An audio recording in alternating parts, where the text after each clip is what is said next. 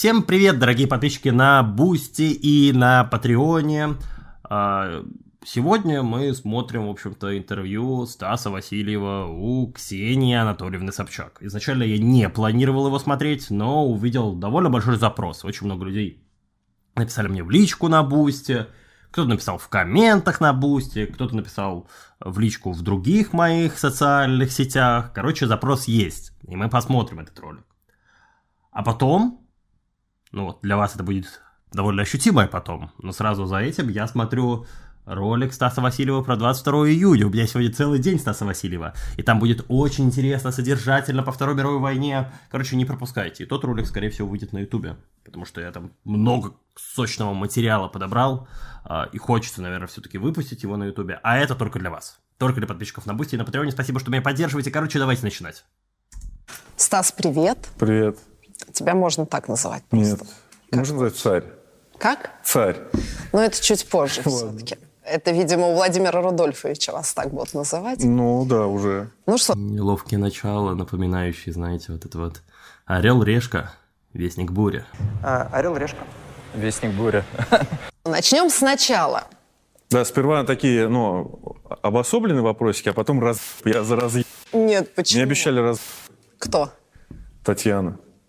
Татьяна, продюсер наш? Да, я сказал, меня Она говорит, да, Ксения. Ее вообще зовут Тамара, но это нормально, что вы начали не запоминать имена. Это со всеми у Соловьева происходит. Тамара, прости, пожалуйста. Мало того, что опоздал на... Я свое говно всякое снимал, но я мог бы его и завтра снять, а я просто думал, что в 20:00, а почему-то в 18:00. Ну, короче, я предлагал оплатить съемочную группу ее простой. И еще раз простите все меня. Про что ролик последний? Ну, вот про вас, Ксения Анатольевна. Последний про меня? Да. Ой, ну меня-то вы вообще Я шучу, зачем? У меня больше просмотров, чем у вас, я более актуален. Конечно, я снимал новости. Да какие главные новости? Ну, разумеется, теракт в Питере, убийство Владлена Татарского. Потом, чуть-чуть про Silicon Valley Bank и про ОПЕК+, который снижает добычу нефти. Ну и, конечно, Шарю натыкал чуть-чуть, потому что он про меня вкинул, дурак. Угу. Иронично получается. Я сказал в этой новости, что Шари, давай, я вот тебя не трогаю, ты меня не трогаешь, а сейчас его дураком назвал. Шари, прости, если что. Хорошо. Хотя нет, пошел ты нахуй. Собчак в виде собаки. Это неловко, учитывая историю про Шария. Ладно. Так. Станислав Васильев, 33 года, блогер. Ник «Ай как просто». Около 10 лет назад начинал как техноблогер, сейчас политический обозреватель. В декабре прошлого года все 5 каналов Васильева заблокировал YouTube. На главном из них было почти 1,5 миллиона подписчиков. «Ай как просто» перешел на российские видеоплощадки, но быстро их раскритиковал. После этого канал Соловьев Лайв. Сначала постоянный гость, а затем и ведущий. Он не был постоянным гостем Соловьев Лайв. Вообще тут очень большая проблема интервью в том, что действительно редакторы Собчак плохую довольно работу проделали, они не в контексте персонажа Стас Васильев, и, не знаю, это проблема в том, что у них там потоком это все идет, или просто кто-то конкретный плохо сделал свою работу, но, в общем-то, да, мы это не раз будем замечать. Не был. Стас сразу пришел туда и сразу начал вести эту прекрасную телепередачу, потрясающую. Васильева называют Соловьевым для молодежи. Он редко критикует власти, но постоянно либералов. Осенью прошлого года съездил в ДНР и выпустил совершенно однозначный ролик об СВО и ее причинах. Все этапы карьеры Стаса сопровождали конфликты, которые часто он сам начинал. Васильева обвиняли в том, что он фактически написал донос на Юрия Хованского, опубликовав его песню про теракт на Дубровке. Ролик стал поводом для уголовного дела. Васильев это отрицает и говорит, что Хованский нанимал людей для расправы над ним. Себя «Ай как просто» называет марксистом, считая, что главный виновник начала СВО – мировой капитал. Как вот получилось так? Хорошая история. Ладно, тут и хорошо подошли. Так, как он оказался на Соловьев Лайв, мне не очень интересно. Давайте сразу мы не будем все смотреть, потому что, ребят, 2 часа, из них, личная жизнь Стаса мне, например, абсолютно неинтересна. Будем пробегаться по тайм-кодам, которые как-нибудь связаны с историей, с его взглядами на войну, на мировой капитализм, вот это вот все. И тут есть прекрасный еще тайм-код, про Александра Штефанова, мы его тоже посмотрим на всякий случай. Кто написал 20 миллионов доносов? Да, примерно об этом. Я смотрел ваше интервью, поэтому... Я не знаю, можем начать этот разговор, но это будет примерно то же самое. Стас, ведь это же гулаги, совки и репрессии. А я такой, нет, есть такие-то факты. Вы такие, ведь плохо было при Советском Союзе, слава богу, он развалился. Опасное марксистское говно. Стас использует свой коронный прием, который называется «бессвязная абсолютная речь». И которая, если ты очень знаком с контекстом Стаса Васильева, ты понимаешь, и я скажу честно, мне кажется, что скоро я смогу наниматься переводчиком. Я примерно понимаю его мысль. Вот все вот эти его обрывочные фразы, их нужно как бы вылавливать, встраивать в контекст, и становится понятно, что вот он, где он иронизирует над антисоветчиками, где он как бы имеет в виду, что у него есть контраргументы, где он говорит, какой будет итог этих контраргументов, вот, и к чему он постоянно отсылается. Но это очень сложный процесс мыслительный. Так-то просто его речь я не знаю, как слушать. Насмотрели своего Джокера, Ксения? «Джокера» по-прежнему считаю не самым лучшим фильмом, назовем это так. Ну, но все-таки, давайте, не суть, вот про саму идею. Все-таки социалистические идеи бывают разными. Да, например, Веско Горлицким, например, вот он марксист. Старый придурок. Говорила. Он троцкист, он не марксист. А в чем противоречие, прости? Ну, как бы троцкизм – это вполне себе ответвление марксистской мысли. Как ты не крути, оно может кому-то нравится, кому-то не нравится, но в целом Троцкий исходит из Маркса, во многом из Ленина.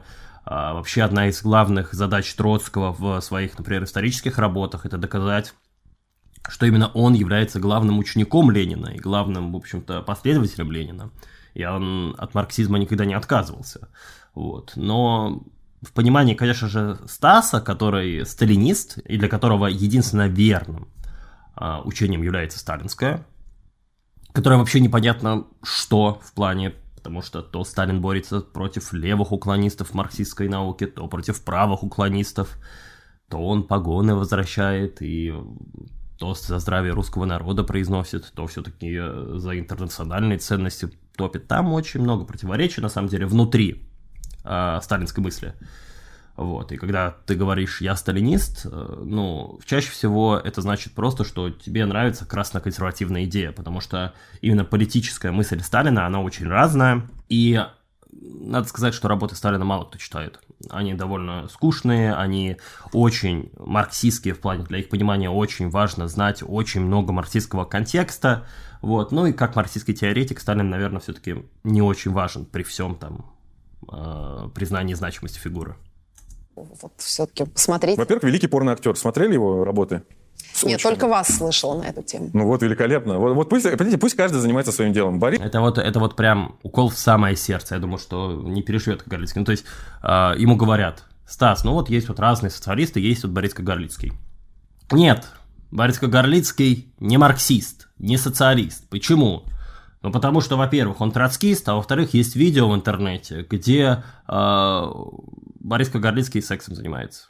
Стас, видимо, считает, что марксист не может заниматься сексом.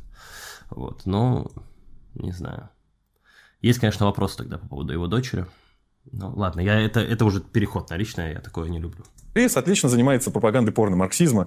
Пусть он и продолжает этим заниматься. Вот вам кажется, это веселое? Конечно, это очень весело. А что в этом веселое? Веселое то, что он начал вкидывать, что моя поездка на Донбасс была за деньги, а мне даже врать не пришлось. Я начал вкидывать, что Горлицкий порно-актер. Ну, захотел фачиться. You wanna play now? Let's play, ты старый хер. СВО.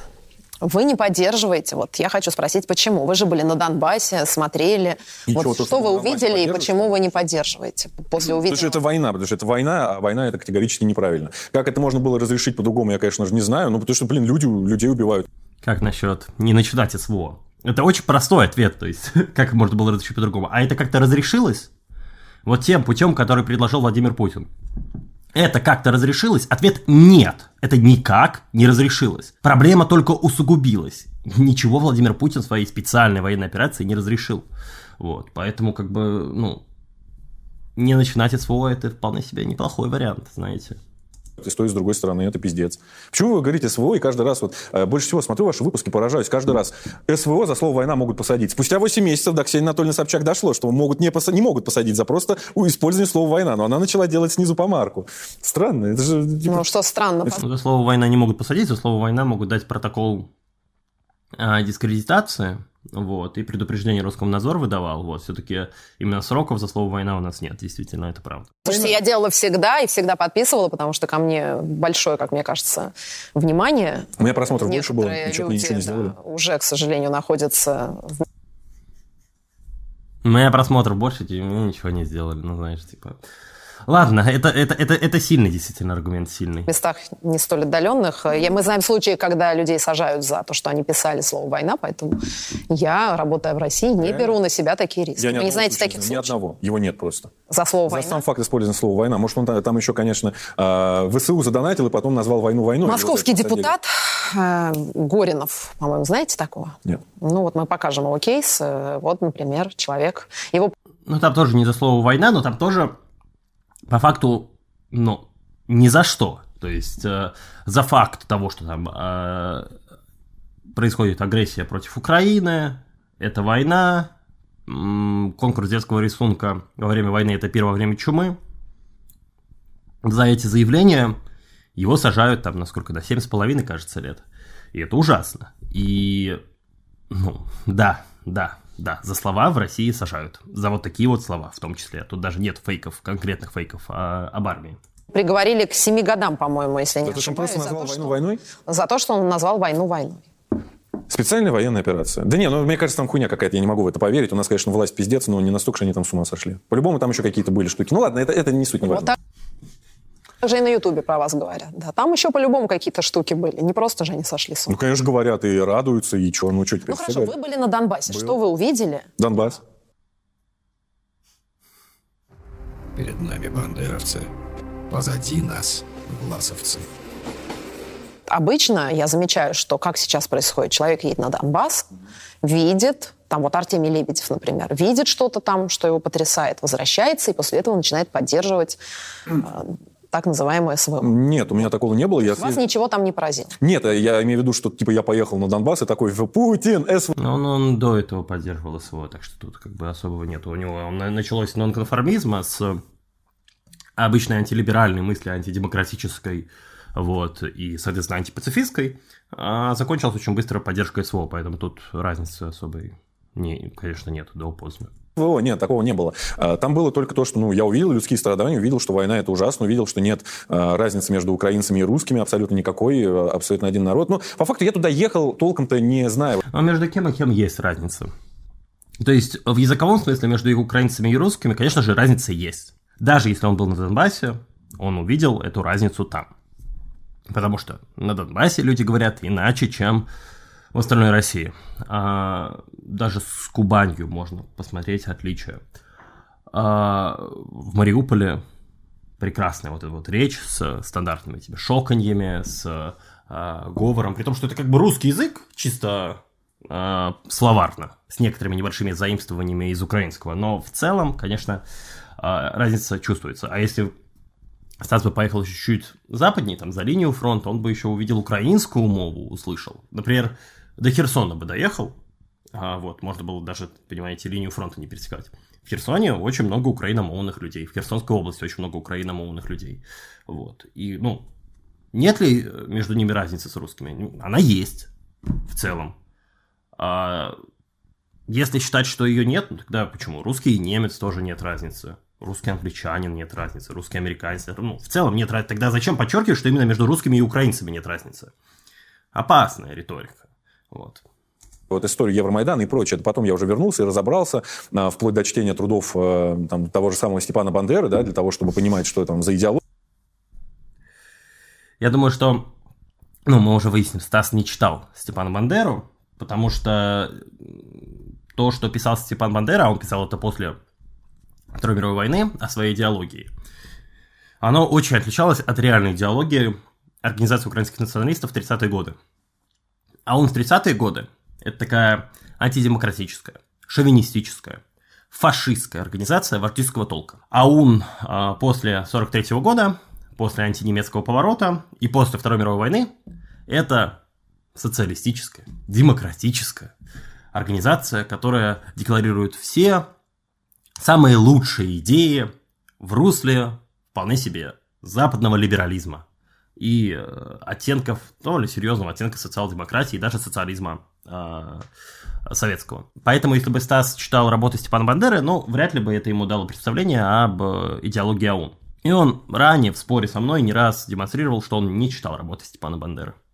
И за что они так топят. А по факту По факту. Я просто наслушался каких-то вопиющих, леденящих кровь историй, и мы с Дэном, там, с моим помощником идем, мы такие, что хуйня какая-то, типа. А потом приехали, начали все читать, еще изучать, и все это в итоге сложилось в цельную картину. Я вот выпустил фильм «Донбасский дневник», и там все это рассказал, но я ни в коем случае не виню именно там украинский народ или самих украинцев за то, что так произошло. Я в итоге подвожу плавно вот к тому, что виноват мировой капитализм, и то, что расшатывание ситуации и дестабилизация России через Украину. Виноват мировой капитализм?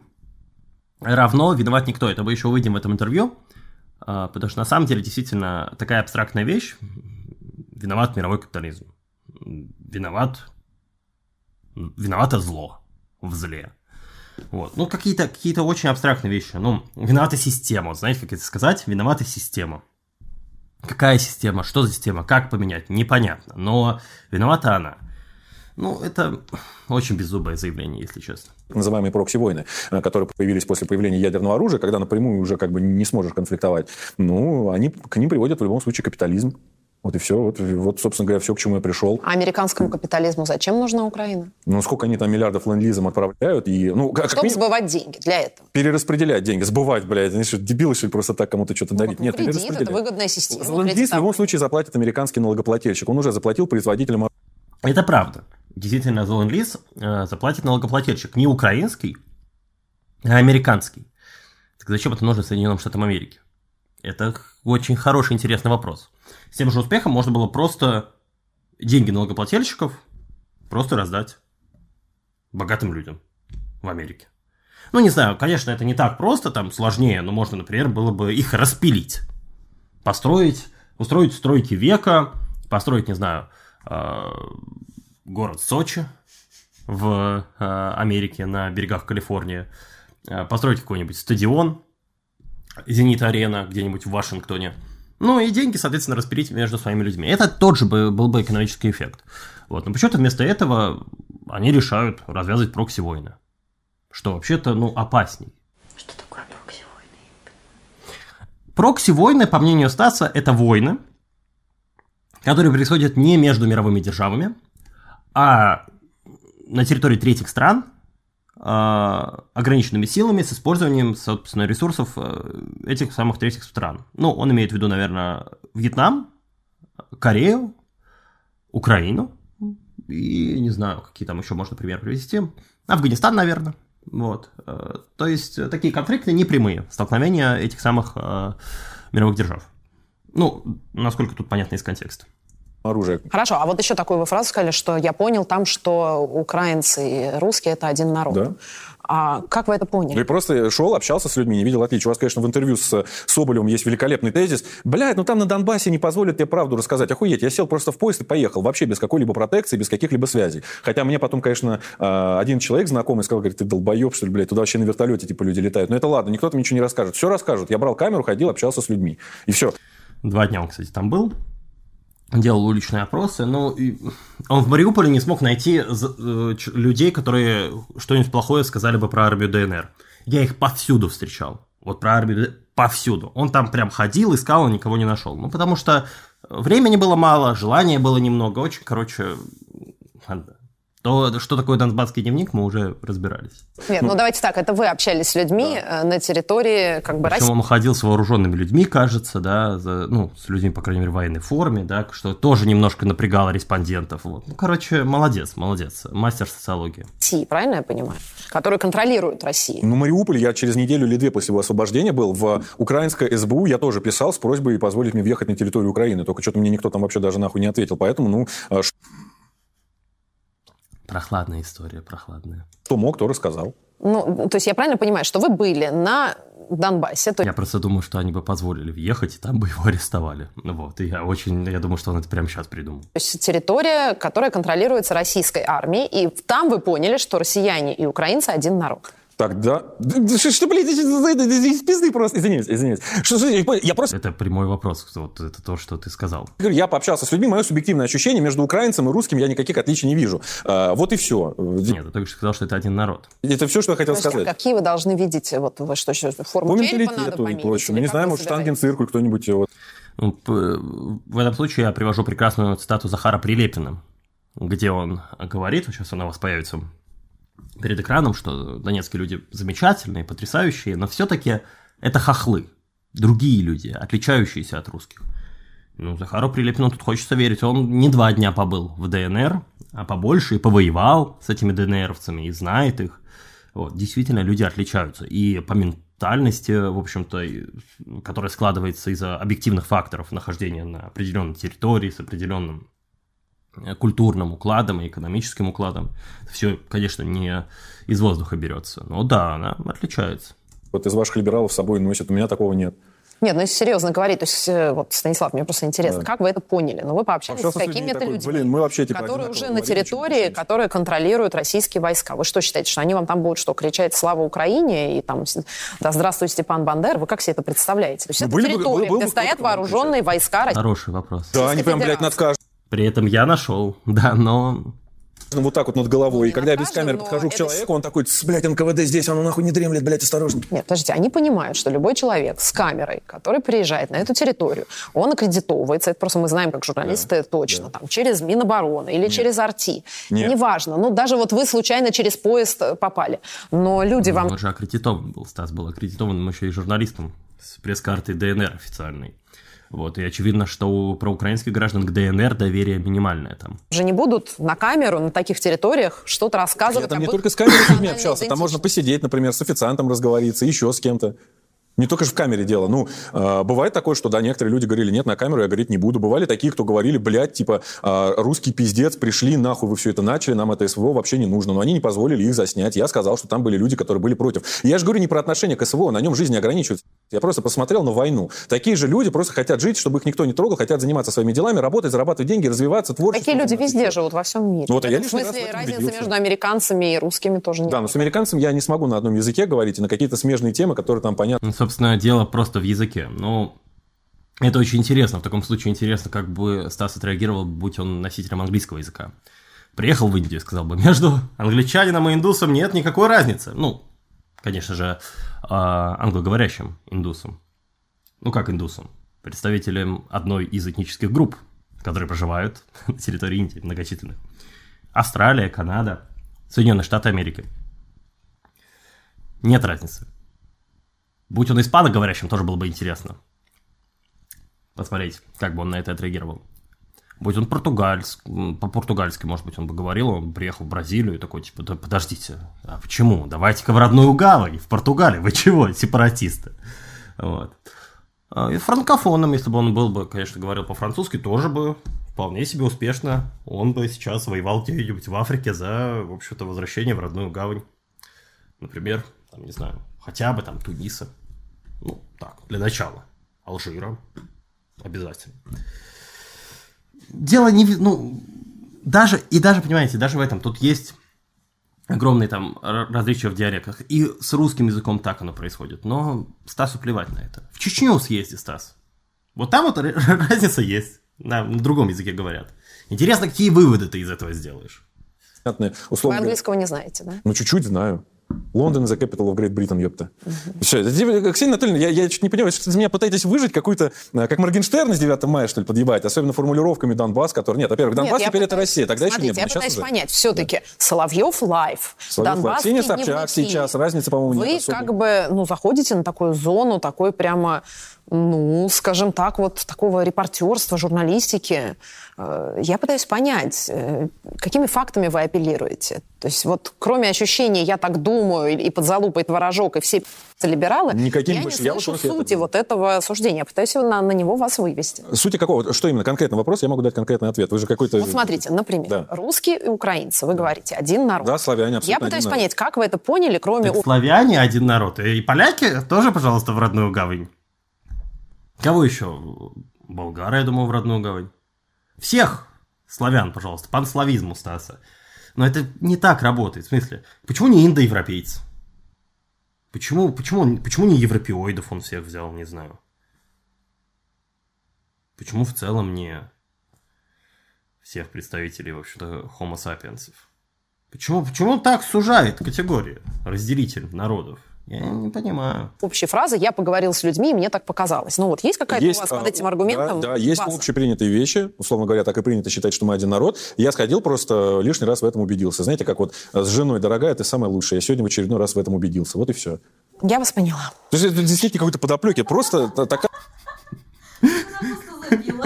Ну, это действительно, типа, Сас, почему ты считаешь, что русские и украинцы один народ? Ну, есть общепринятые вещи, все так считают, и я тоже в этом убедился, я так чувствую. Но это действительно нормально чувствовать. Субъективное ощущение тоже, ну, это тоже ощущение. Но когда он говорит о экономическом детерминизме, диалектическом подходе, научном подходе, вот, аналитическом подходе, ну, странно такие тезисы слышать действительно. Тем более, что они иногда приводят к маленьким таким неурядицам. В лице того, что из вывода, что кто-то с кем-то один народ, следует, что и государство должно быть у них одно.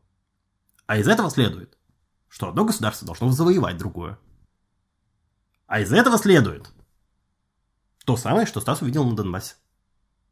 Хорошо получилось? Мне очень понравилось. Условно говоря, я общаюсь с людьми, я не чувствую там разницы, что мы, сейчас меня в империалисты еще запишут. Просто, короче, вот... Просто вы не почувствовали, я поняла. Не почувствовал разницы. Хочу тогда одну вашу цитату провести. Let's go. Вот ваше интервью по поводу того, сейчас найду, что бы вы поменяли в России. И вы сказали... Путин. Я бы ебал чиновников, да. Сажал бы за коррупцию, да. Ужесточил он бы все это делал. Бы наказание за коррупцию, да. Посадил бы на пожизненное. Я бы, блядь... Он такой гений мысли вообще, отец. Строил бы... Батя бухой просто буквально, знаешь. Или таксист. Я бы, налоги отменил. Смертную казнь за коррупцию. И всем по бутылке водки. Голосуйте.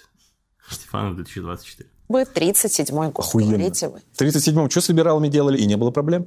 То есть в этом, это я понимаю. С либералами. К 37-му году либералов не осталось уже. В 37-м году коммунистов твоих, в общем-то, однопартийцев расстреливали, по большей части. С других социалистов. В общем-то, левые расстреливали левых. По большей части. Ну и там всяких бывших оппонентов по гражданской войне. Просто кто там под руку попал неудачно. Политических оппонентов внутри Советского Союза, каких-то там людей, которые не колеблются с линией партии. Просто потенциально нелояльных, даже просто потенциально нелояльных. Этих всех людей, да, расстреливали. Было дело. Отличное время было. И проблем не было никаких. Проблем не было, действительно. Счастливое время. Вот бы в него вернуться. Я вот гарантирую, что Стас бы сам, вот с его вот этой вот мягкой критикой, которая сейчас кажется всем смешной, потому что она реально смешная, она не критика по существу. Его бы с этими его колебаниями где-то там, вот, с его там вот этими высказываниями, повели бы на подвале Лубянки, он бы там кричал: товарищ Сталин, произошла чудовищная ошибка. Вот. И вели бы его на расстрел, а он бы насвистывал «Интернационал» и вперед. Ну вот все-таки, вы можете подтвердить, что вы так считаете? Могли бы расширить? Конечно, так считаю. Вы мне приводили Китай в пример, а в Китае за коррупцию вообще смертная казнь чиновникам, между прочим. Подождите, вот смотрите, давайте попробуем, я понимаю, все интервью мы так не выдержим, но давайте хотя бы минут 10 попробуем не приводить кого-то другого в пример. Вот у вас вы, Стас... То есть Сталину тоже нельзя сейчас будет, да? Не, подождите. Вообще никого? Про Сталина я понимаю, что без Сталина очень тяжело, но об этом мы тоже поговорим. Он так какой-то школьник, старшеклассник, который пытается, училку ненавидит, и такой цепляется за каждое слово.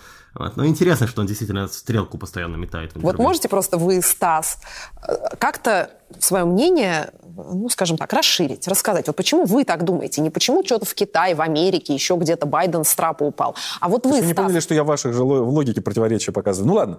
Что тут непонятно? Законченная вполне цитата. Есть преступление, должно быть наказание. У нас в России наказания никому ни за что нет. Вот и все. То есть вы считаете, что в России не хватает репрессий, правильно? Конечно. Настоящих жестких. Вообще, блядь, не хватает новой элиты. Петр I что сделал, когда пришел к власти? Создал новую элиту в лице бояр.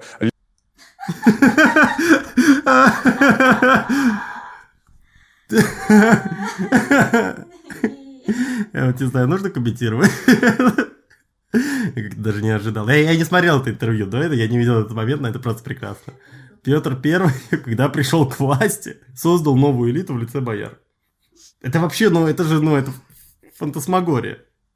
Ну, ладно, суть это его суждение, наверное, верно. Он действительно создал новую элиту. Просто не в лице бояр, наоборот, все, бояре, старая элита, с которой Петр I боролся. Вот.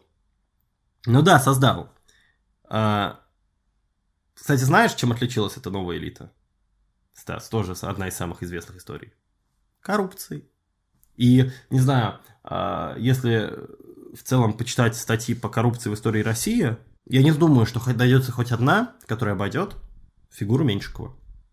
В общем-то, главного соратника Петра Первого. По всей ведомости, наворованного за тобой числится 2 миллиона 600 тысяч рублев. Откуда же столько-то? 2 миллиона 600 тысяч рублев? Врут. Ей-богу, врут, Минхерц, врут. Завтра эти 2 миллиона 600 тысяч рублев, 67 копеек с полушкой, вернешь казну. Врут, Минхерц. Столько не брал. 1,5 миллиона не больше будет. Ей-ей, Минхерц. А похмелись, светлейший. Там знаменитая есть байка, давайте я ее расскажу, но вы ее наверняка слышали, многие слышали, что, мол, Петр I советовался с Меньшиковым, и как-то вот он разгорячился, когда узнал масштабы коррупции в его прекрасной стране.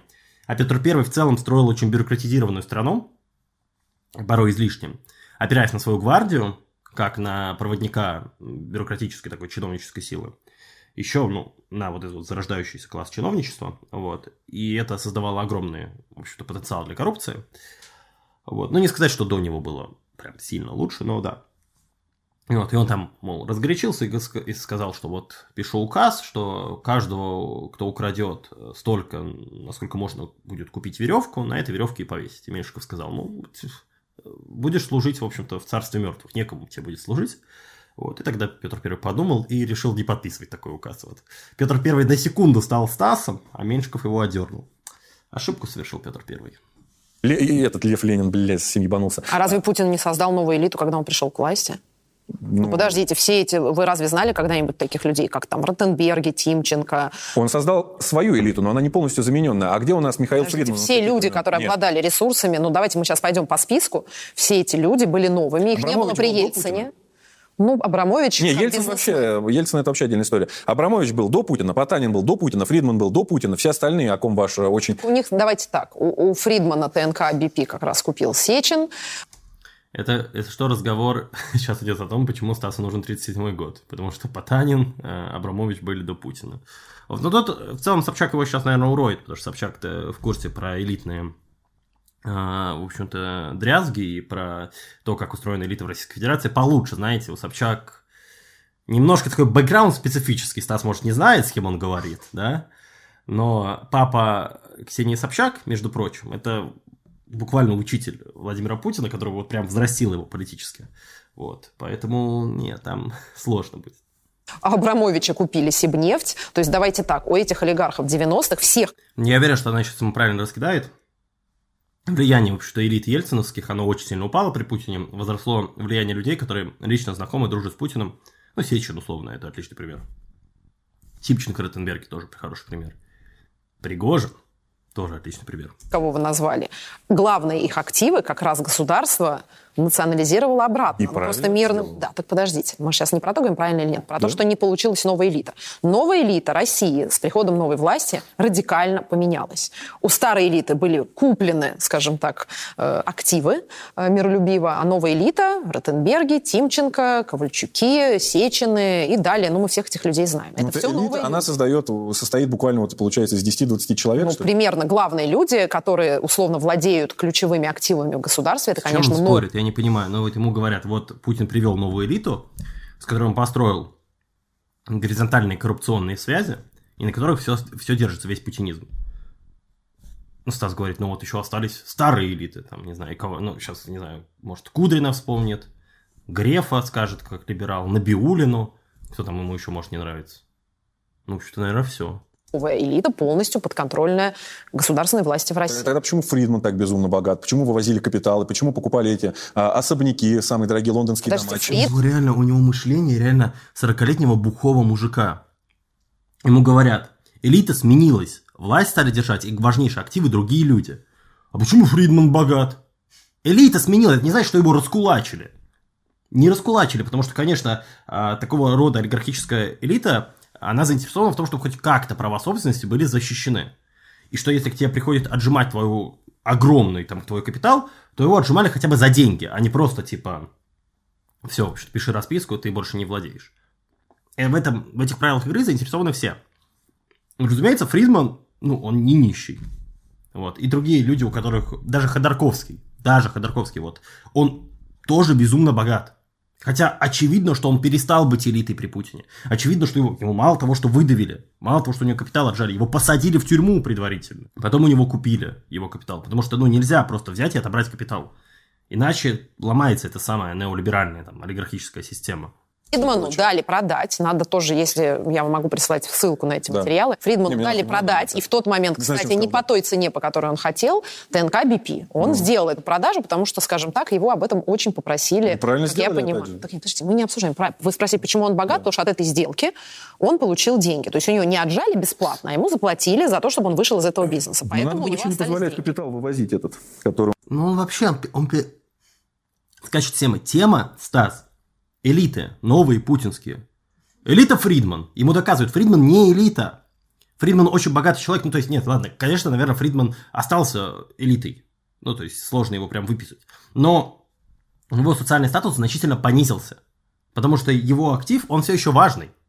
Но уже не системообразующий в Российской Федерации. Он получил с этого бизнеса, а то что это получается? Было приватизировано нечестным путем, а у него все по-честному купили, собственно говоря. ТНК BP, послушайте, это актив, который как раз они вырастили. Это... Из ничего просто, буквально никогда не было никаких... мы сейчас не туда уходим, мы говорили про путинскую элиту. Хорошо. Она, очевидно, есть, спорить с этим бесполезно. Молодец, что ведет его, возвращает его на эту... Не говорю, что ее нет, я говорю о том, что либеральная элита, она по-прежнему получается... Либеральная элита при Путине, это просто кто? Олигархи, которых я только что перечислил. Тогда мы еще раз пойдем по этому кругу, мы можем по нему ходить, в принципе, бесконечно, как на чаебите.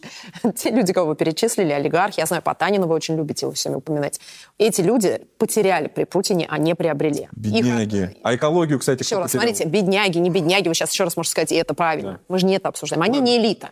Элита, очевидно, пришла новая. Я их могу еще раз назвать, но я их уже назвала. А я считаю, что они элита, потому что они, обладая деньгами, могут добиваться принятия нужным для их бизнеса законом. То есть вам кажется, что в современной России, путинской, начиная с нулевых годов, Абрамович и Фридман были более влиятельными фигурами, чем Ковальчук, Ротенберг и Сечин? Нет, в каких-то моментах более влиятельными, в каких-то нет. Я не знаю, я не владею Если вы не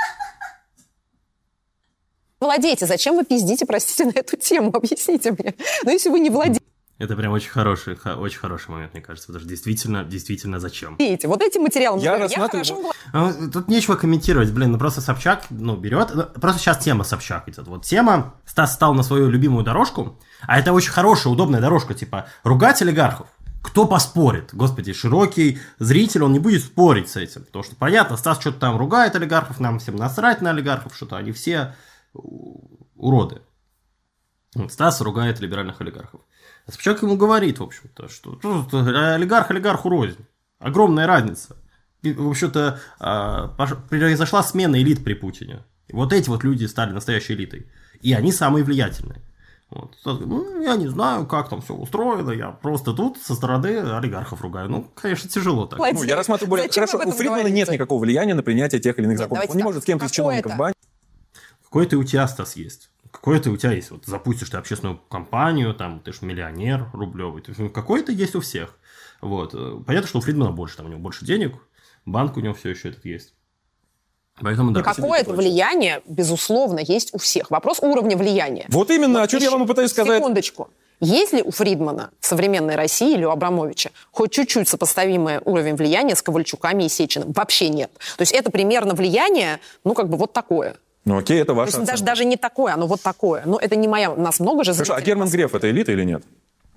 Герман Греф, безусловно, это такой анклав либеральной, скажем так, части элиты. Есть все-таки либеральная элита. Путин сильнее, я понял. Putин, таких людей, как Греф. Господи.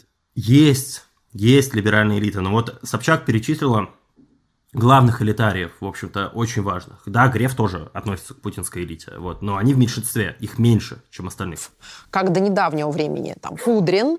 Мне кажется, еще Чубайса можно вспомнить, но Чубайс тоже, недавнего времени. Собственно, наверное, и все. Хотя как, Чубайс не очень, то есть он важен как персоналия был в путинской системе, но как именно актор важный, наверное, все-таки нет. Набиуллину сюда уже под вопросом можно зачислить, но, наверное, тоже таких людей... Набиуллин это путинская элита. Безусловно. Но таких людей он слушает только... Он просто решил такой, Набиуллин это путинская. А почему нет? Почему это не путинская элита? В каком году Эльвира Набиуллина стала главой Центробанка. И, в общем-то, каким путем ее назначили? Как назначается вообще председатель, глава Центробанка? Стас, вообще, что это за вопрос был? Уже хочется, вот он очень агрессивно сидит, мне прям нравится. По экономическим вопросам.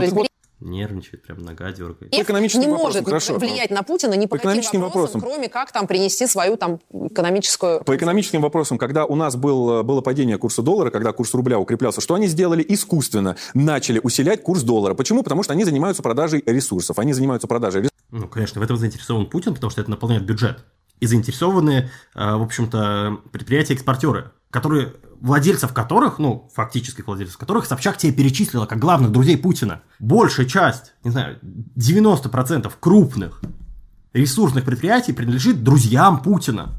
Или государству, но опосредованно друзьям Путина. Причем здесь Набиуллина? Причем здесь, Герман Греф? Грефу как раз наоборот, по идее, все равно на курс рубля и вполне себе сильный рубль ему нормально.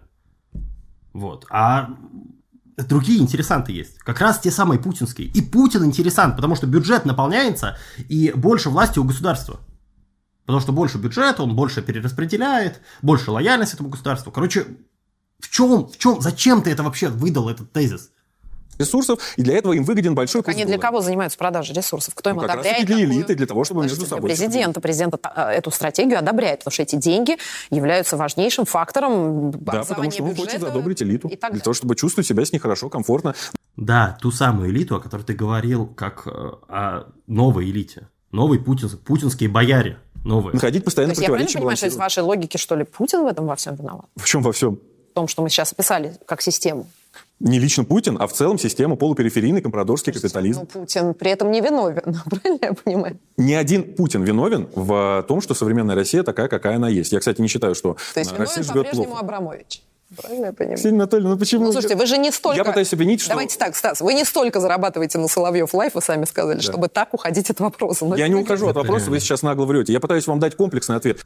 Виноват мировой капитализм. Путин виноват? Нет. Почему? Потому что не только Путин.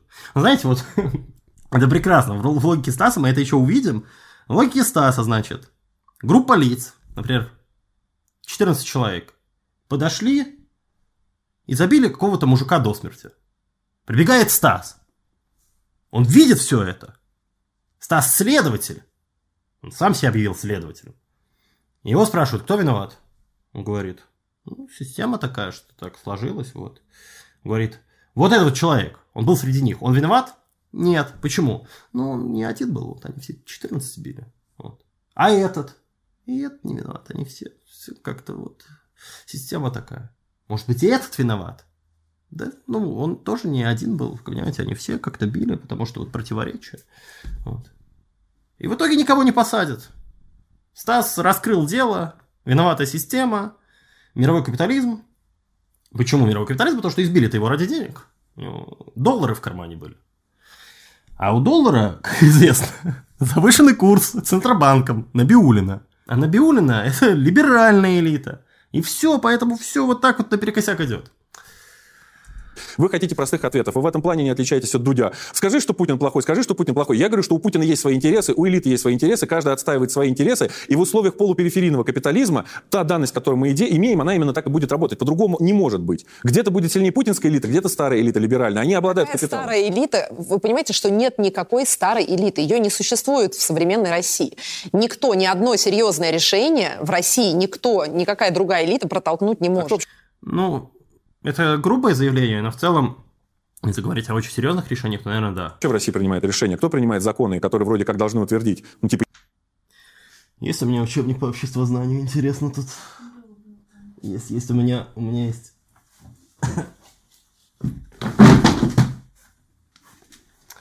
Стас, вот. Он старый, конечно, чуть устарел, там поправок нету, но советую вот это вот, почитай книжечку. Тут много ответов на твои вопросы. Тайна за 7 печатями. 7 печатей я потом добавлю, чтобы интереснее тебе читать было. По Единой России и прочее, большинством голосов. Что вы имеете? Смотри, какие законы. Какие законы выгодны, например, Герману Грефу. Не может ли он с этими, так скажем, Давайте дипломатами вы согласны с тем, что в нашей стране... Дипломатами, ты говоришь, с депутатами. Нет, вопреки воле Путина не может. Потому что, в общем-то, любое решение Госдумы принимается по воле партии «Единая Россия» сейчас. Потому что, вот у нее настолько подавляющее большинство голосов в парламенте. Все так. И мы сейчас не оцениваем, хорошо это или плохо. Вот. Я уже не говорю о том, что КПРФ, «Справедливая Россия» и ЛДПР по важнейшим вопросам тоже являются филиалами «Единой России». Просто факт, что все по-настоящему важные решения, ключевые в нашей стране, не могут быть приняты без одного человека. И это президент Российской Федерации Владимир Владимирович Путин. С точки зрения закона, я не знаю, как на самом деле. С точки зрения закона не так. Например, Путин много лет добивается принятия того же самого единого учебника истории для всех вузов, но «Единая Россия» за это не голосует. Добивается, но не голосует. Значит, не очень важно для него. Это его партия, которая построена на его рейтинге. Скажет, проголосует. Там чисто технические проблемы. Вообще единый учебник для всех вузов. Кажется, это вообще инициатива Мединского. Мне кажется, что давайте сейчас мы вот так вот щелкнем, и там будет мой закадр. Владимир Путин действительно в 2013 году высказался за единый учебник по истории. Только не вузовский, а школьный. Госдума его инициативе не препятствовала. Комиссия тут же начала разрабатывать общий учебник, но в ходе общественных дискуссий решили, что дело ограничится общими стандартами, которым должен следовать материал учебников, а школам будет предложено 3 линейки учебников истории на выбор. Они были представлены Владимиру Путину в 2016 году. Никакого сопротивления Государственной Думы Владимир Путин не встретил. Получается, что, в общем-то, не всесилен. А с другой стороны, вроде как и всесилен и может протолкнуть любой закон. Но тогда вы мне объясните, почему в 2014 году не началось СВО? Почему взяли только Крым и не смогли убедить элиты в целесообразности? А почему Путин не мог прийти к такому решению? Господи, при чем здесь элита? Ввода войск на Донбасс. Почему? То есть вы считаете, вот искренне, как он нервничает ужасно, что в 2014 году Путин собрал элиты сказали Путину не надо, и Путин под давлением принял это решение? Мне кажется, что... А за Крым? Почему? Путин спросил про Крым? Чисто интересно, с твоей точки зрения. Вот они собрались. Кто там? Герман Греф, Алексей Кудрин, Чубайс, Набиуллина, наверное, и Путин. Вот, впятером вот эти вот. Значит, в баре собрались они, и Путин говорит: хочу Крым отжать. И ему говорят: ладно. Вот эти вот люди из экономического блока, вообще-то, все, которые адски не заинтересованы в присоединении Крыма, адски, вообще кровно не заинтересованы, у них, нет, их нужно прогибать. Он говорит: ладно. Потом они снова собираются, он говорит: хочу Донбасс отжать. Говорят: нет. Он говорит: хочу ввести туда войска, но ограничено, чтобы вот там вот мы образовали 2 анклава, ЛДНР, в общем-то, чтобы они существовали, мы, будем вводить туда войска, если они будут проигрывать, и как-то, против Украины чуть-чуть повоюем, но, в общем-то, так ограничено. Они говорят: ладно. Так вот все эту картину представляют. Или, может быть, там, я не знаю, больше интереса. Это действительно так. Вот. Действительно, по Крыму были сомнения. Элита сомневалась. Действительно, голуби, ястребы боролись. Это видно. Это видно, потому что до конца февраля, до 27-го, а то и до 2 числа, то есть до 27 февраля, 27-го происходит захват здания РК Крым российскими военными. Непонятно. То есть элита российская явно немного не уверена, что делать.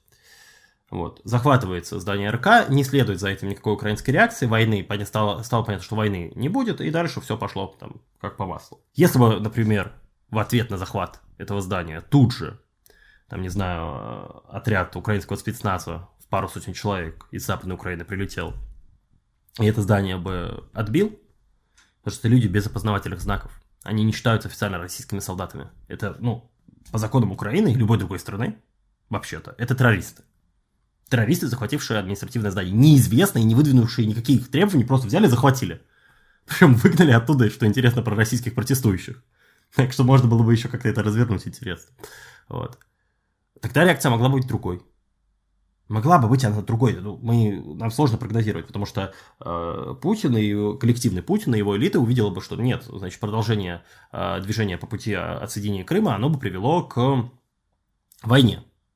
А это уже другие вводные, другие риски, и на них, наверное, путинская система не была готова идти. Но случилось иначе.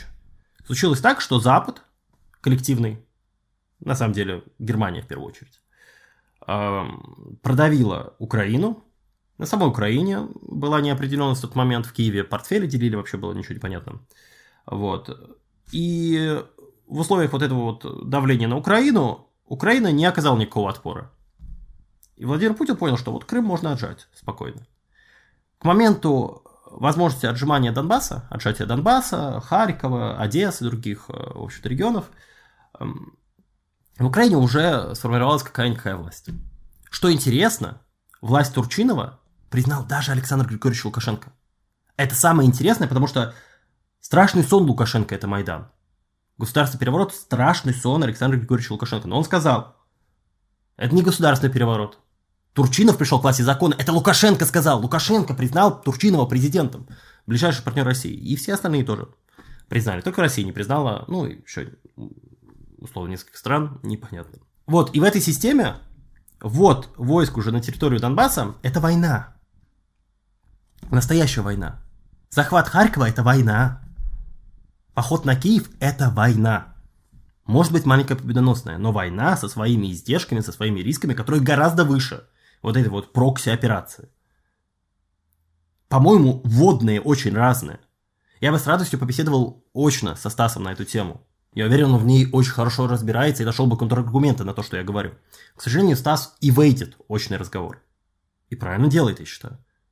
Честно говоря, я бы на его месте, наверное, тоже бы... Ну, мне сложно представить, но я бы тоже, наверное, избегал таких очных разговоров, потому что, ну, очень слабо Стас на них выглядит. Вот так, потому что... А зачем тогда нужны были Минские соглашения? Я вам могу сказать, мне Минские кажется... Ну, давайте, это вообще удивительный ролик. Минские соглашения были нужны, чтобы получить влияние на Украину. После Евромайдана Россия потеряла влияние на Украину. Очень много. После Евромайдана и отделения Крыма. Потому что отделение Крыма очень сильный акт, который очень сильно столкнул настроение украинского общества в сторону антироссийских настроений. Это понятно. И война на Донбассе сделала то же самое. В большей мере даже война на Донбассе, чем Крым. Минские соглашения по факту предусматривали вталкивание ЛДНР в состав Украины при сохранении собственной армии, собственной по факту таможни, собственного там системы государственности. При системе, где эти люди голосуют на украинских выборах, имеют гарантированную представленность в Верховной Раде Украины и фактически имеют статус федеральных субъектов в составе Украины. Это не обязательно федерализация Украины, но, по мнению Владимира Путина, признание Киевом за Донецком и Луганском федерального статуса в дальнейшем должно было привести к федерализации Украины. А федерализация Украины значительно усиливала российское влияние вообще на Украину. Потому что России было сложно влиять на всю Украину. Украина очень сложная страна с Западом, который практически никогда не голосует за пророссийские партии, с центром, который всегда колеблется, и с Востоком, который голосует за пророссийские партии, с Югом, который голосует по-разному, но тоже скорее голосует за пророссийские партии. Кроме, может быть, ну ладно, там тоже сложно. Херсон, Одесса, Днепр, они, Николаев очень по-разному голосуют. Вот. Вся эта система, она плохо работает для Владимира Путина, когда страна унитарная. Потому что вот эта вот вся вот мешанина, когда она голосует, принимает решения, получается очень умеренное правительство, которое пророссийским назвать сложно.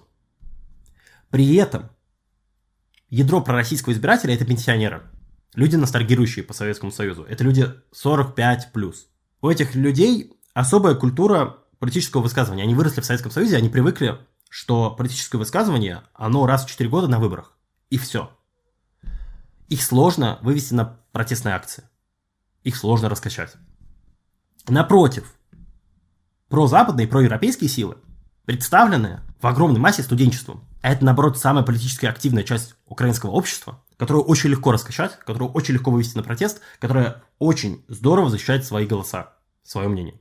В итоге эта ситуация в рамках унитарной Украины создает ситуацию, да, извините за тавтологию, где пророссийские силы всегда будут на втором месте.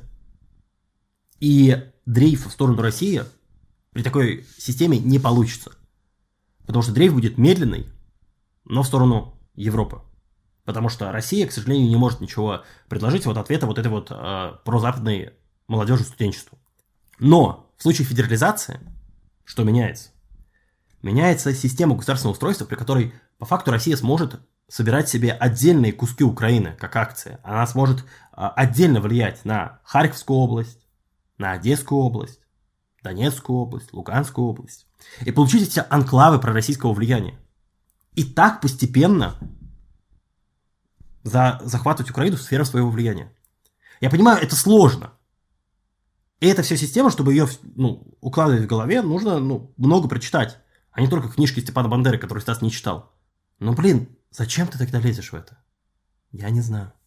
Давайте так, я тоже тот еще в этом смысле, вот когда я не могу, я могу судить только по той картинке, которую я вижу. Я не являюсь путиноведом и не могу залезть ему в голову. Но мне кажется, что в 2014 году просто Владимир Владимирович Путин, как довольно человек, скажем так, который всегда 100 раз подумает, довольно осторожно и прагматично действует, он подумал, что, еще не время, взвесил риски и решил, что это слишком рисково. А Крым почему не был рискован? И на самом деле, если мы послушаем Путина, он сам... Я ответил на этот вопрос. Крым не был рискован, во-первых, потому что... еще важный момент Крыма. Крым всегда был очагом пророссийского влияния. Крым был фактически, и это тоже важно, Крым был фактически федеральным субъектом в рамках унитарной Украины. Украина по своей конституции была унитарным государством, но в этой самой конституции фактически было написано, что Крым является федеральным образованием. То есть там не так, конечно, написано, но Крым является автономной республикой, фактически федеральным субъектом в унитарном государстве с анклавом пророссийского влияния. Это анклав. И в нем легче влиять, в нем легче работать. И более того, в нем легче работать, потому что в тот момент в Украине не было власти. Отвечал на этот вопрос. То есть он говорил, по-моему, «Россия-1», Соловьев, я даже найду это. Он, по-моему, сказал следующее, что в 2014 году у нас не было системы МИР, мы не были готовы с оружием. Это же потом, если вы вспомните, понеслись эти ракеты до Флориды, мультики, которые там ему показывали. Хорошо, Крым тогда, почему тогда Крым присоединили? То есть это не было рискованно? Минские соглашения зачем тогда нужны были? Про Крым ответьте. Давайте так, нет, это был риск, но, скажем так... и Донбасс был риском. Он сам уже тоже отвечал, я могу только на Путина сослаться, там были русские люди, которые полностью его поддерживали, под гнетом... А на Донбассе не было? Слушайте, На Донбассе социологически, конечно же, русские даже не были большинством. Нет, на Донбассе все было не так. Донбасс – это все-таки часть унитарной Украины. И там все было гораздо сложнее. Да. Это была такая... А Донбасс не проводил референдум об отделении. Как там, кстати, Приднестровье? То есть это, наверное, знаете... кстати, не об отделении, а о суверенитете Донецкой, Луганской народных республик. Абсолютно липовый референдум, конечно же. Но интересно же, что после этого референдума, в общем-то, глава, ЦИК ДНР, например, вышел и высказался. Да, мы тут провели референдум, он вроде как сепаратистский, но по факту, во-первых, это опрос, потому что там писали, что это опрос, потому что боялись, понимаете, что прилетит еще от украинской власти. И в нашем статусе ничего не изменилось, мы все еще часть Украины. Поэтому нет, ситуация другая, действительно. Так, вопрос к Владимиру Путину. Мне сложно, вы с ним встретитесь. Вы говорите, я думаю, что... Я не верю в твою теорию о том, что элиты не позволили Путину ввести войска в 2014 году. Но при этом не можете ни одного контраргумента привести, и потом такие... Потому что нет той элиты в 2014 году. Кто? То есть это же не какие-то элиты, пришедшие с Марса. Это конкретные люди. Вся колода перед нами. Все карты в этой колоде мы знаем. Кто та элита? Кто пришел и сказал, нет, Путин, мы не пойдем дальше Крыма? Кто например, это, Сечин был или кто, Ковальчук? Нет, те, у кого бизнес был завязан на Донбассе. Те же самые олигархи, тот же самый Ахметов, насколько я знаю. Ринат Ахметов помешал Путину захватить Донбасс. Ринат Ахметов. Украинский олигарх – это элита Российской Федерации при Путине. Он с ума сошел, я не понимаю, как он себе это представляет? Почему Владимир Путин слушает Рината Ахметова? Почему не Коломойский ему помешал? Почему не, Зеленский, будучи стендап-комиком? Почему Ринат Ахметов? Ладно, у него много предприятий в Донецке. И с ДНР, с властями он договорился в целом. Они продолжали работать при власти ДНР довольно долго. Но заинтересован ли был Ринат Ахметов вообще в том, что происходило в ДНР и ЛНР? Скорее нет. Это была очень опасная ситуация. Он понимал, что его состояние его активов, их статус, он подвешенный, пока идет вся жесть. И, конечно, ему лучше было бы вернуться в обычное украинское русло. Кстати, есть инсайды, по которым, в общем-то, говорится, что Захарченко – это ахметовская тетушка. То есть работал на Ахметова. Но не очень я доверяю этим инсайдам. В фильме все расскажу про «Русскую весну». на Донбассе там очень много зарабатывал, ему это, например, было невыгодно, все думали, что все останется так. Нет, ну, во-первых, деньги Ахметова шли прежде всего Ахметову, и только потом куда-либо. Да, он же налоги, наверное, не платит, и никаких преференций. Какие налоги не платят? Чего? Стас, ты в курсе, в какой стране Ахметов? Какие... Что? Я не понимаю. Он сошел с ума, правда?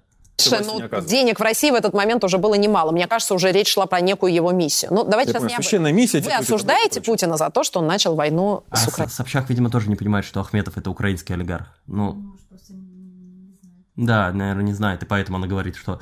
Ну, а они говорят так, как будто бы Ахметов платит налоги в российский бюджет, и поэтому имеет влияние на Российскую Федерацию. Порошенко, вот этот олигарх, который помешал Путину захватить... Только не понятно, что Крым не помешал захватить. Порошенко же ездил в Крым, там его прогоняли. Нет. Ну, наверное, не было другого. Подождите, вы же против войны. Я против любой войны, абсолютно любой войны, поэтому мировой капитализм должен быть уничтожен. А почему спецоперацию не осуждаете? Почему вы тогда не осуждаете? А кого? Путина. Почему? За что он не один принял это решение? Ну, это вот как с нашим примером. 14 человек завалили мужика, но не один же валил, значит, не виноват. А кто еще это делал? Элиты, которые вытеснили в Украине. То есть вы осуждаете элиты, которые приняли решение? Нет, я осуждаю мировой капитализм, при котором... Может быть, он реально боится? Я вот сейчас думаю, мне просто наши общие знакомые говорили, что он в целом очень трусливый человек в этом плане закона, и может быть, он реально боится сказать, типа, я осуждаю элиты. Хотя это беззубое заявление очень. Не знаю.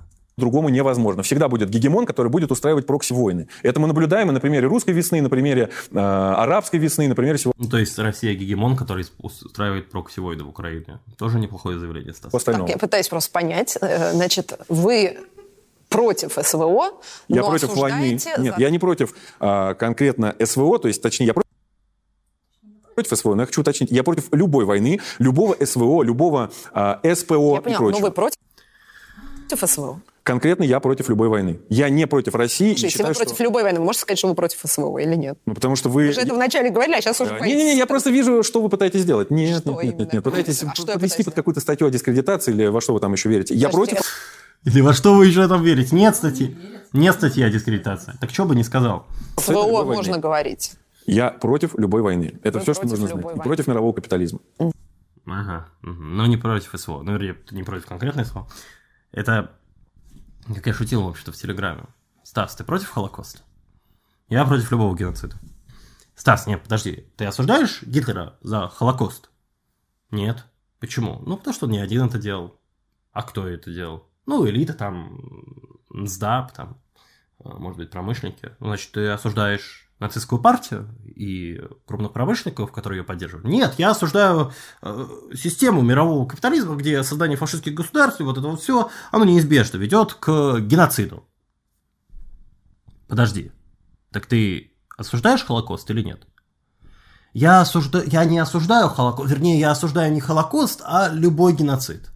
А почему проблема сказать, что ты против Холокоста? Потому что я понимаю, что вы делаете, вы меня под дискредитацию подводите. Или во что вы там еще верите? И конкретно осуждать конкретно одну войну и не осуждать другие, я считаю неправильным, как это делают ваши либеральные коллеги. Чем вам так не угодила либеральная интеллигенция? Интересно, значит, Стас и советско-финскую, например, осуждает. Просто если его спросить, там, осуждает ли он советско-финскую войну? Или освободители похода Красной Армии в 1939 году? Вот условно, на примере Парфенова, например. Чуть-чуть. Путину надо было сделать спектакль. Вот зачем вы так вообще разговариваете? Потому что он ч***ный, как я еще скажу. Он просто вам не кажется, фальсификатор и пиздобол вместе с его братишкой Пивоваровым. Я, кстати, недавно только узнал, что это два разных человека, я охуел. Я думал, это один ведущий. Это шутка из Comedy Club, даже не прошлого Это реально шутка из Comedy Club? Вот Ксения Собчак, ценитель опасного марксистского говна. Вы превратитесь в Петросяна. Заебись. Самые примитивные шутки, самые охуенные. Вы еще скажите, что вы любитель интеллектуального уровня Поперечного. Конечно. Мне вообще похуй. Поперечного, кстати, очень похож юмор на юмор Стаса. Стас вообще рассказывает просто шутки Джимми Карра и, выдает их за свои. Вообще очень интересная награда за удаление на YouTube. Это как получить награду как самый стильный парень на кладбище. Самый красивый в ожоговом отделении. Про меня говорят, что я самый трудолюбивый комик. Это не очень впечатляет, не так ли? Ну, в смысле, самый трудолюбивый — это хорошо, но комик сводит комплимент на нет. Самый трудолюбивый комик — это как самый красивый мужик в ожоговом отделении. Тему про Сталина. Я так понимаю, что у вас явно есть свое мнение по поводу сталинского правления. Я бы очень хотела послушать его, и можете вот нашим зрителям рассказать. А что ты слушай? Человек выиграл самую кровопролитную, самую ужасную войну в истории человечества. Ну, блядь, это самый яркий маркер. Вот и все, что про него еще сказать. Ну, а про Черчилля, Рузвельта, де Голля можно так говорить? Просто интересно. Там так же? Ну, и про других там, в общем-то, лиц, которые... Чан Кайши. Интересно получится. Я думаю, товарищи из его этого КНДР, он же очень любит КНДР, вот, оценят. Великий философ, последователь идеи Ленина. Типа, вот. Правильно я понимаю, что цель оправдывает... Я бы с удовольствием послушал дальше... Какие философские работы товарища Сталина Стас читал. Вот, правда, мне так бы хотелось, наверное, вот подсказать где-то Ксении Анатольевне, извините за фамильярность. Вот тут нужно спрашивать у Стаса. Стас, а какие философские работы Сталина ты читал? И я держу пари, он ничего не ответит. Скажет, в лучшем случае он догадается, скажет, ну вот полное собрание сочинений товарища Сталина. Том 3. Потому что сколько томов. Такие они все графоманы, прекрасные. Очень ценю их за это. Вот. И какая суть этого сочинения, которое ты прочитал последним? Ну, я уверен, что там будет такой расплывчатый ответ. Не читал ничего, товарищ Сталин. Это сложно, товарищ Сталин, читать. Очень там он плохо пишет. Ой, блядь. Доносы, репрессии, гулаги. Не знаю, смотря какая цель, смотря какие средства. В разных ситуациях по-разному. Но я думаю, цель выиграть войну оправдывает те средства, которые были применены. Ну, грады неплохо себя показали. Грады не участвовали в Великой Отечественной войне. Я имею в виду репрессированные люди, заградотряды. Нет, давайте лучше у нас будут сжигать военкоматы, давайте лучше у нас будут приносить статуэтки, заниматься диверсионной... Ну так, он, видите, Стас ведь существует только как контр что-то, как будто бы, ну, в этом интервью.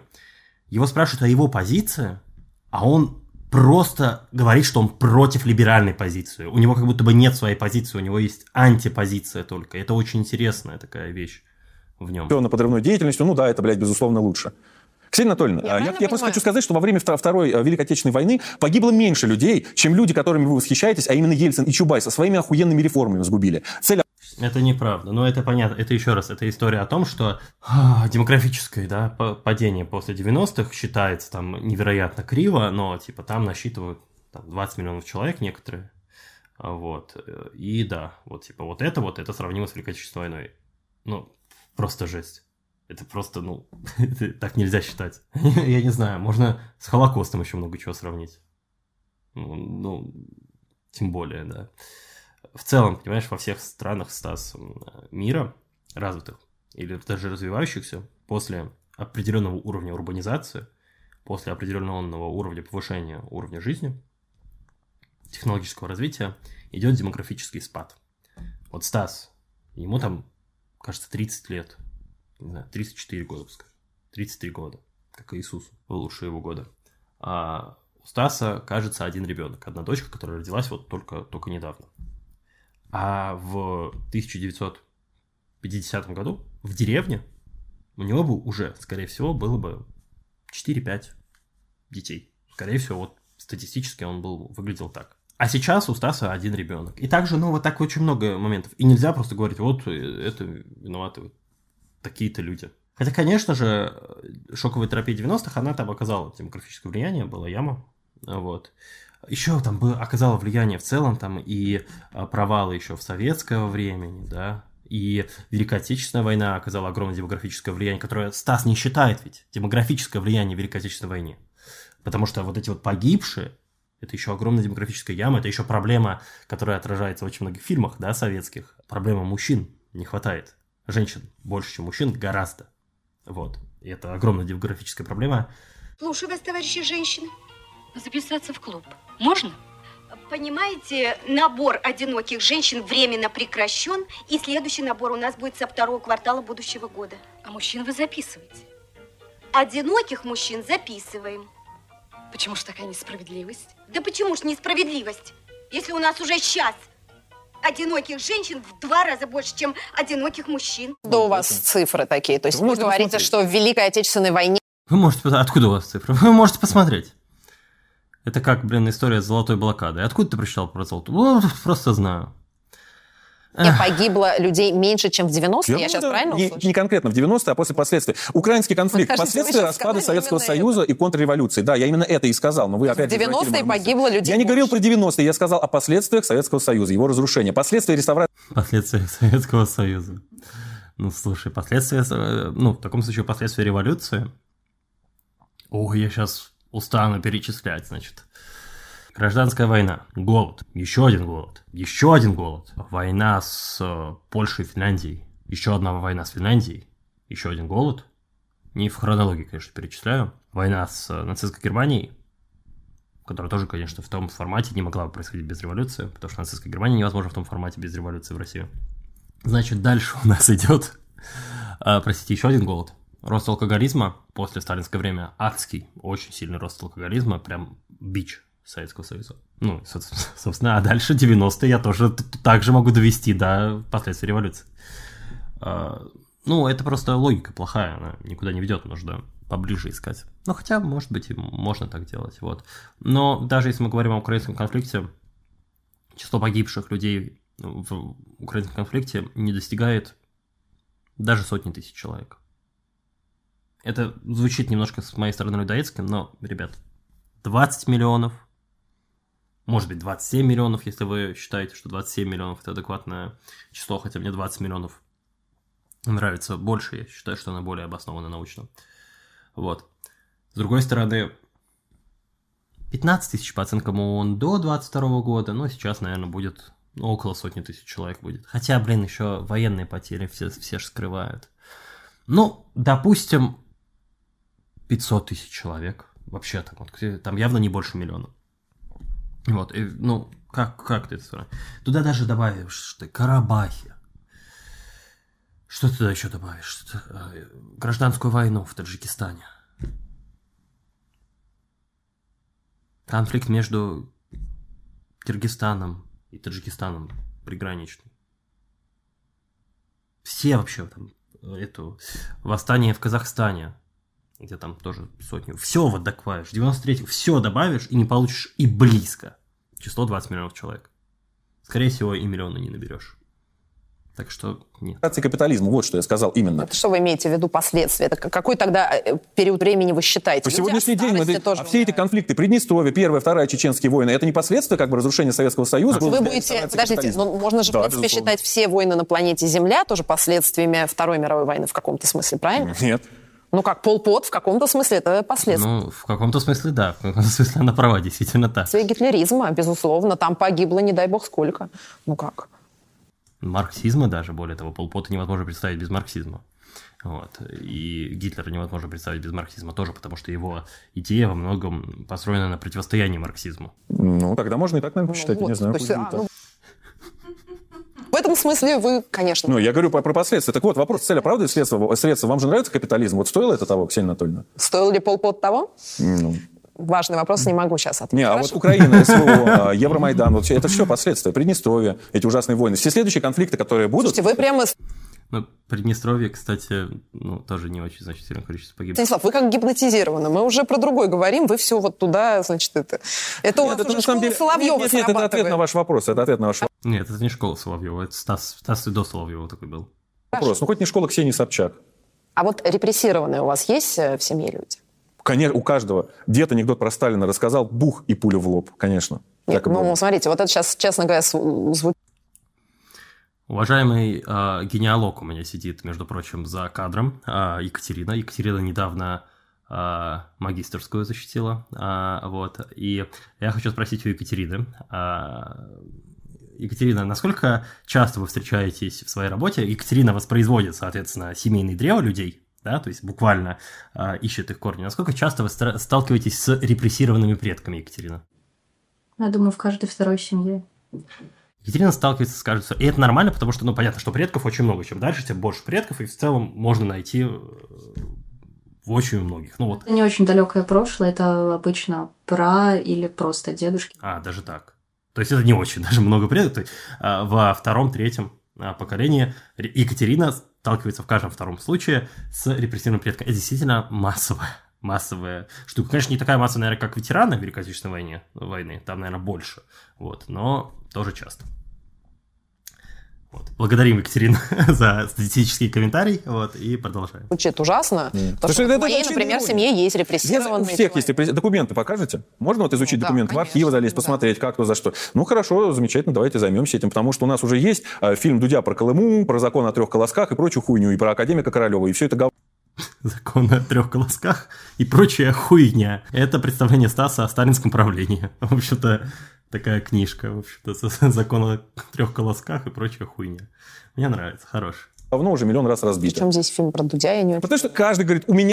Реально, при чем? Меня, блядь, деда репрессировали и прочее. Начинаешь... Ну да, много репрессированных. Изучать, по факту оказывается, что не так. Вот просто надо в архив залезть. Если у вас есть документы, если это правда, во что, не могу там не верить или наоборот верить, да, потому что я документов не видел и не изучал их. Но если это правда, соболезную, бывает. Ну хорошо, давайте... Блин, если бы Стас жил в ФРГ.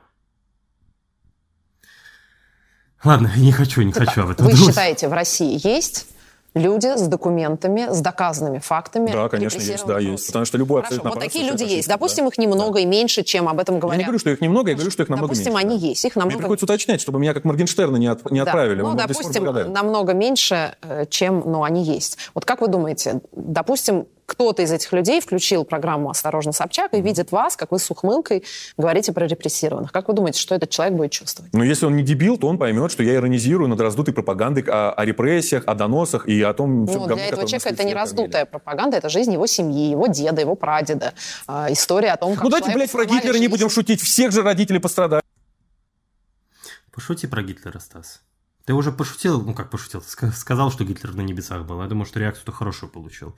Ну, иди пошути про Гитлера, не знаю. Вот кто-нибудь скажет Стас, Холокост, это же ужасно. Он говорит, ГГГ, 10 миллионов евреев в газовых камерах, а на самом деле 6. ГГГ, геноцид цыган. Ха-ха, боржешься. Что там, геноцид советских народов? Да смешно. Что там ваша блокада Ленинграда? Вы вообще, вот у вас документы есть, что ваш там прадед погиб при блокаде? А то я наслушался истории, а вот когда начинаешь разбираться, документов нет, а я документов не видел. Ты перенеси это, пожалуйста, на эту логику и посмотри, как общество отреагирует, и вообще будешь ли ты эти слова произносить. Или это другое, я не понимаю. Ну ладно, действительно, в случае с геноцидом это немного другое. Это не репрессии. Но если бы узники, например, нацистских политических лагерей, которых, кстати, очень было немного, их были десятки тысяч, а не миллионы, как в Советском Союзе. Если бы они так выступили, и Стас бы сказал, сотни тысяч репрессированных лично при Гитлере. Вы шутите про Гитлера? А как вы шутите про Гитлера? Да разные шутки. Ну, например, можете поделиться? Я так не могу сходу вспомнить. Когда приходит шутка, я ее говорю и сразу же забываю. Давайте, какую-то шутку про Гитлера. Вот бы вспомнил. Блять, была про печи. Я не могу вспомнить, нет, правда. Я могу нагуглить. Про печи было. Про печи, где вы имеете в виду, где сжигали евреев? Да, были такие шутки тоже. Ну вот я, допустим, про Штангенциркуль пошутил. Ну тоже вроде кого-то, блядь, оскорбил. Всегда кто-то чем-то оскорбится. Это просто шутки. Я ни в коем случае не иронизирую над репрессированными непосредственно. Я иронизирую только над одним. А я, по мнению Стаса, отрицаю блокаду Ленинграда и реабилитирую нацизм.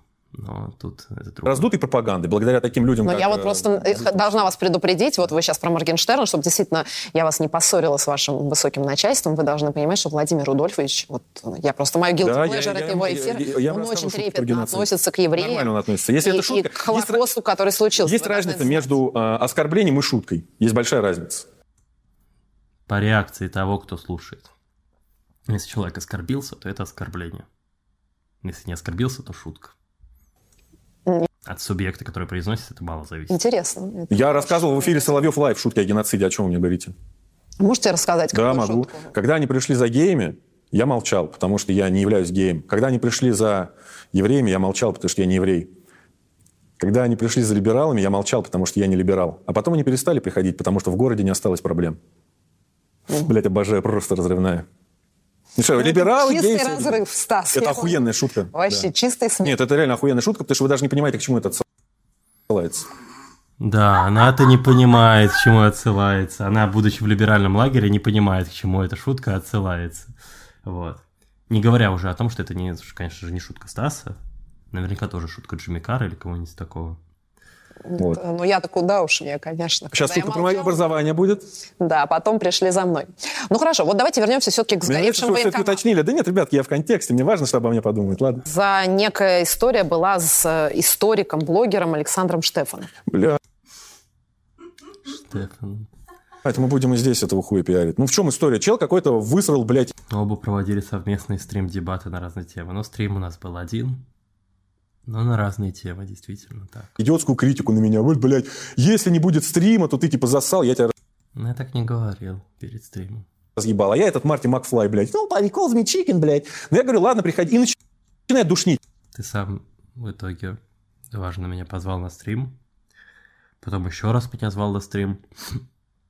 До этого звал на Донбасс. Позвал на Донбасс. Сказал, ну, типа, заплачу. Потом кинул в ЧС, такой, не-не-не, все. Позвал на стрим на Соловьев Лайв, сказал, ну, приходи. Сказал, не-не, редакторы не согласовали. Позвал на подкаст, сказал, разберу твой фильм по минутам. Сказал, не-не-не. Ну, ты смешной.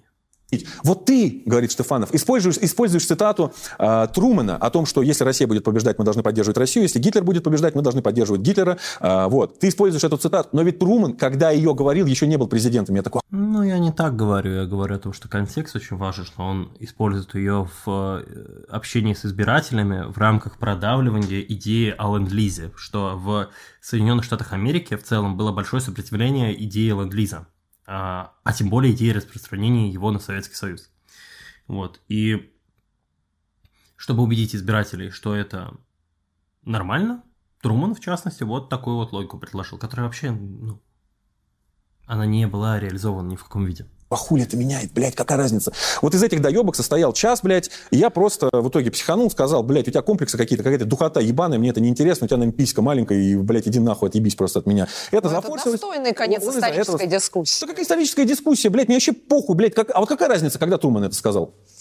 Путин сказал, что он не будет менять Конституцию Российской Федерации.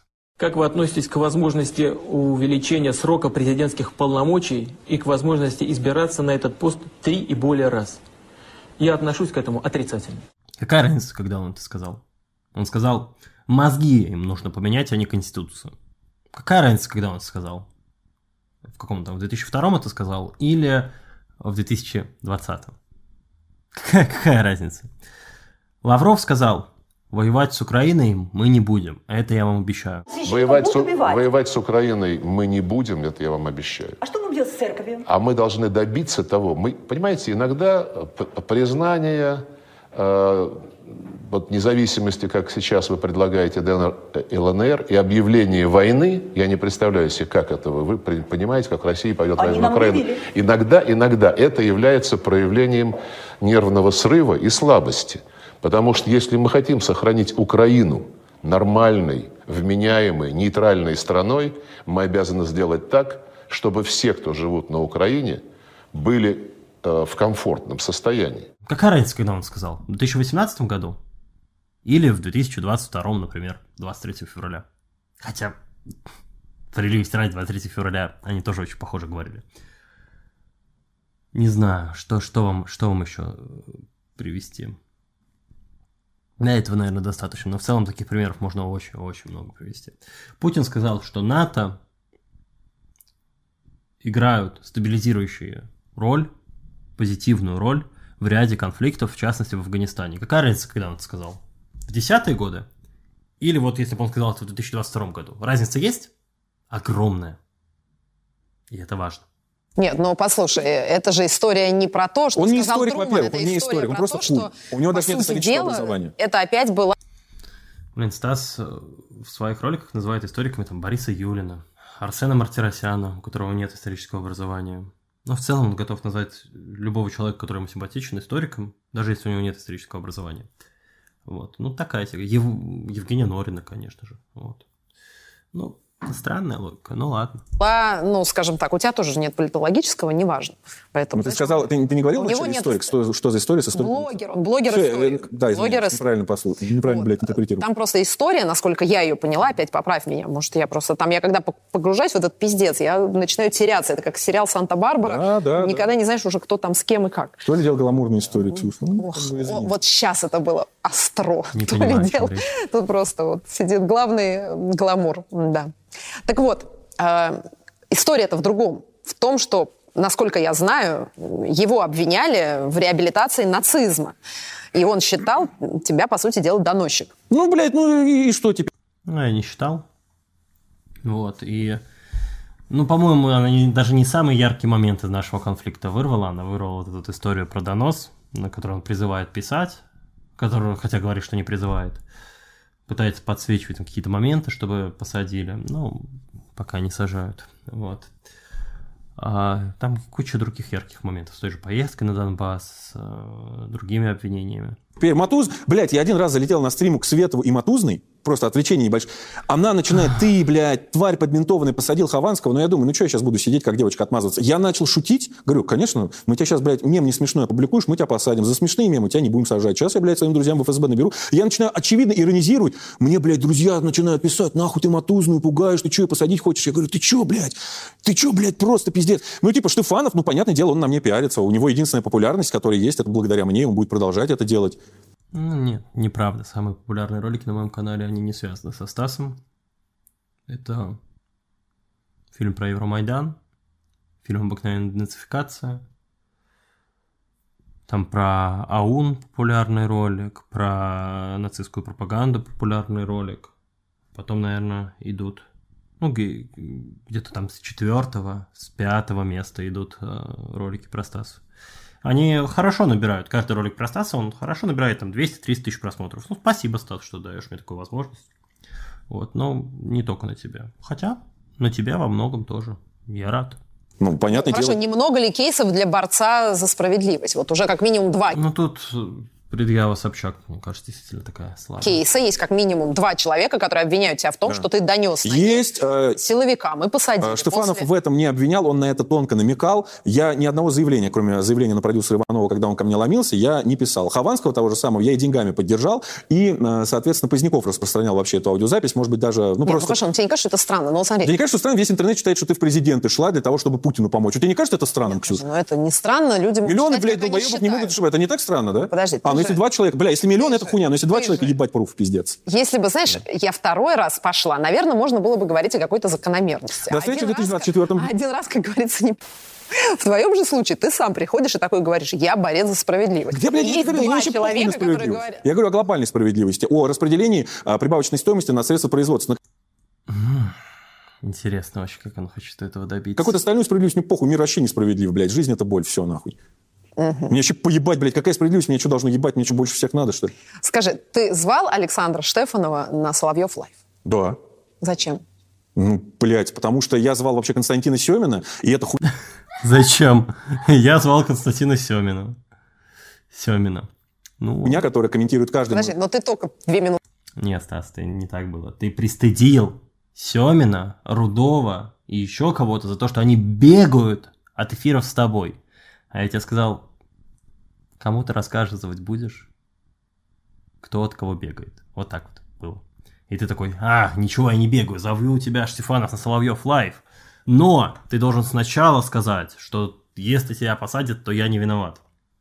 Ну, то есть, фактически просто создал типа условия, при которых я должен был побояться и не пойти на эфир. Но я не побоялся. И согласился идти на эфир. Ну и дальше вы знаете. Вот назад сказал, что он нам не пиарится, и вообще как бы... Да, ты не даешь договорить. Ты сам его туда Бля, вот знаешь, вот это на самом деле интересно. Я понял сейчас, как это выглядит. Ты не даешь как будто бы договорить, находишь какое-то противоречие, на которое уже давался в этот момент ответ, и потом зритель выглядит долбоебом. Нет, нихуя. Я звал Константина... Зритель выглядит долбоебом. Семина этот хуй до меня доебался о том, что вот ты сам зовешь всех на стрим, а от стрима со мной бегаешь, хотя по факту я, уже с ним стримил, блядь, но он хочет очередной пиар, и я, блядь, в очередной раз Марти Макфлай взыграл, я говорил, окей, ладно, приходи на Соловьев Лайв. Нет, подожди, это про Константина. Это про Штефанова. Я Константина позвал, и этот хуй написал пост, вот ты всех зовешь, а сам от меня бегаешь. И я сказал, окей, ты приходи. Я его не звал целенаправленно, мне он нахуй не нужен. Это, блядь, грязь ебаная под ногтями, никому нахуй не интересно. Ну, я правильно понимаю, что твои редакторы Соловьев Лайв его не утвердили, да? Когда выйдет это интервью? Ну, мы собирались не сразу, нам еще там монтировать. Окей, просто мы договорились с ним в итоге на подкаст 8-го. На самом деле 8 апреля, да, мы с Штефановым должны записать именно подкаст. На самом деле, я вот соврал, когда сказал, что редакторы не разрешили, на самом деле его утвердили. Я просто сел и подумал, блядь, я сейчас этому долбоебу, он только за счет меня известен, я ему еще больше пиар сделаю. На подкасте-то этого не будет. Ну, что за логика? Пиар на подкасте, наоборот, побольше.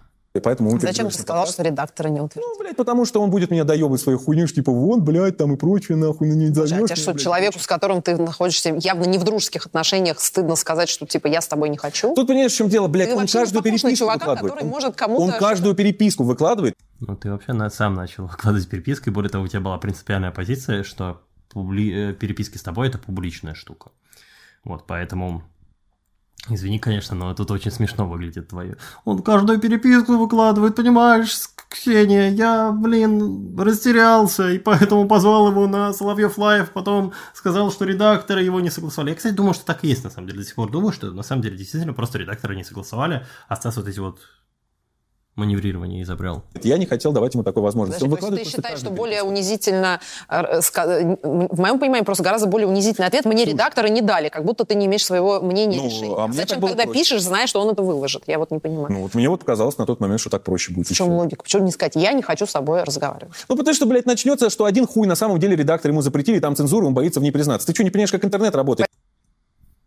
Чтобы люди не подумали, что мне редакторы не разрешили позвать Александра Штефанова, я ему напишу, что мне редакторы не разрешили тебя позвать.